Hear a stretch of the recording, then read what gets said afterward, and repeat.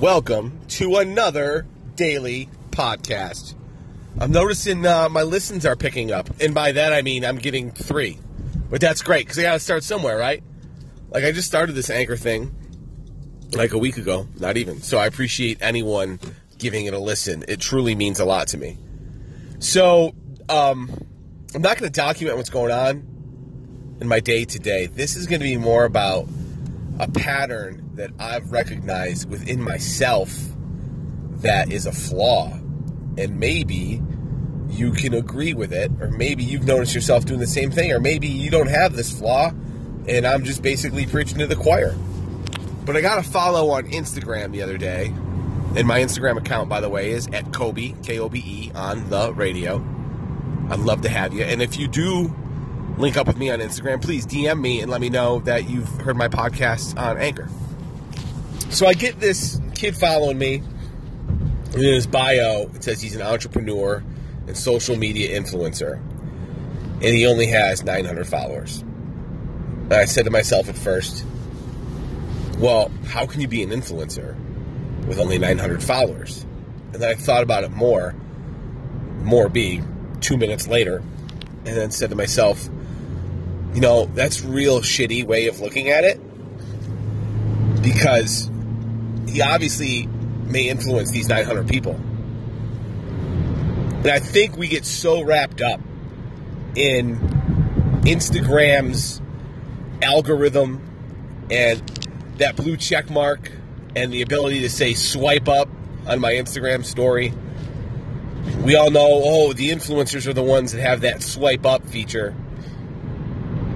And it's like, why let Instagram's algorithms dictate whether or not somebody has influence over another person? So, and this guy that followed me might not even realize I'm saying this. I'm apologizing out loud to be short-sighted and thinking, someone with 900 followers can't be an influencer. Because that's bullshit. Do you know how many influencers there are that aren't on Instagram? Like true, real-life influencers? Guidance counselors in high schools or middle schools. Do you know how much influence they have over kids? I doubt a lot of them are on Instagram. I'm sure some of them are. But I'm willing to bet most of them aren't. But they're doing, like, real shit. They're really influencing young minds and kids and helping them get their lives on track. That's real influence. But you don't have to have 5,000 followers on Instagram to be an influencer, quote unquote. And that's something that I realized. So don't get wrapped up in the number of followers. But just think about it. Like, let's say 900 people. You got 900 people following you. It's not 5,000, or it's not 100,000, or it's not 1,000,000. It's still 900. Just think.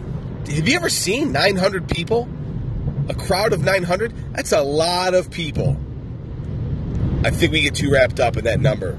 We see people like the Kardashians. We see people like whoever your social media mentors may be, or whoever you aspire to be. You want to get to that point, but you got to put in the work.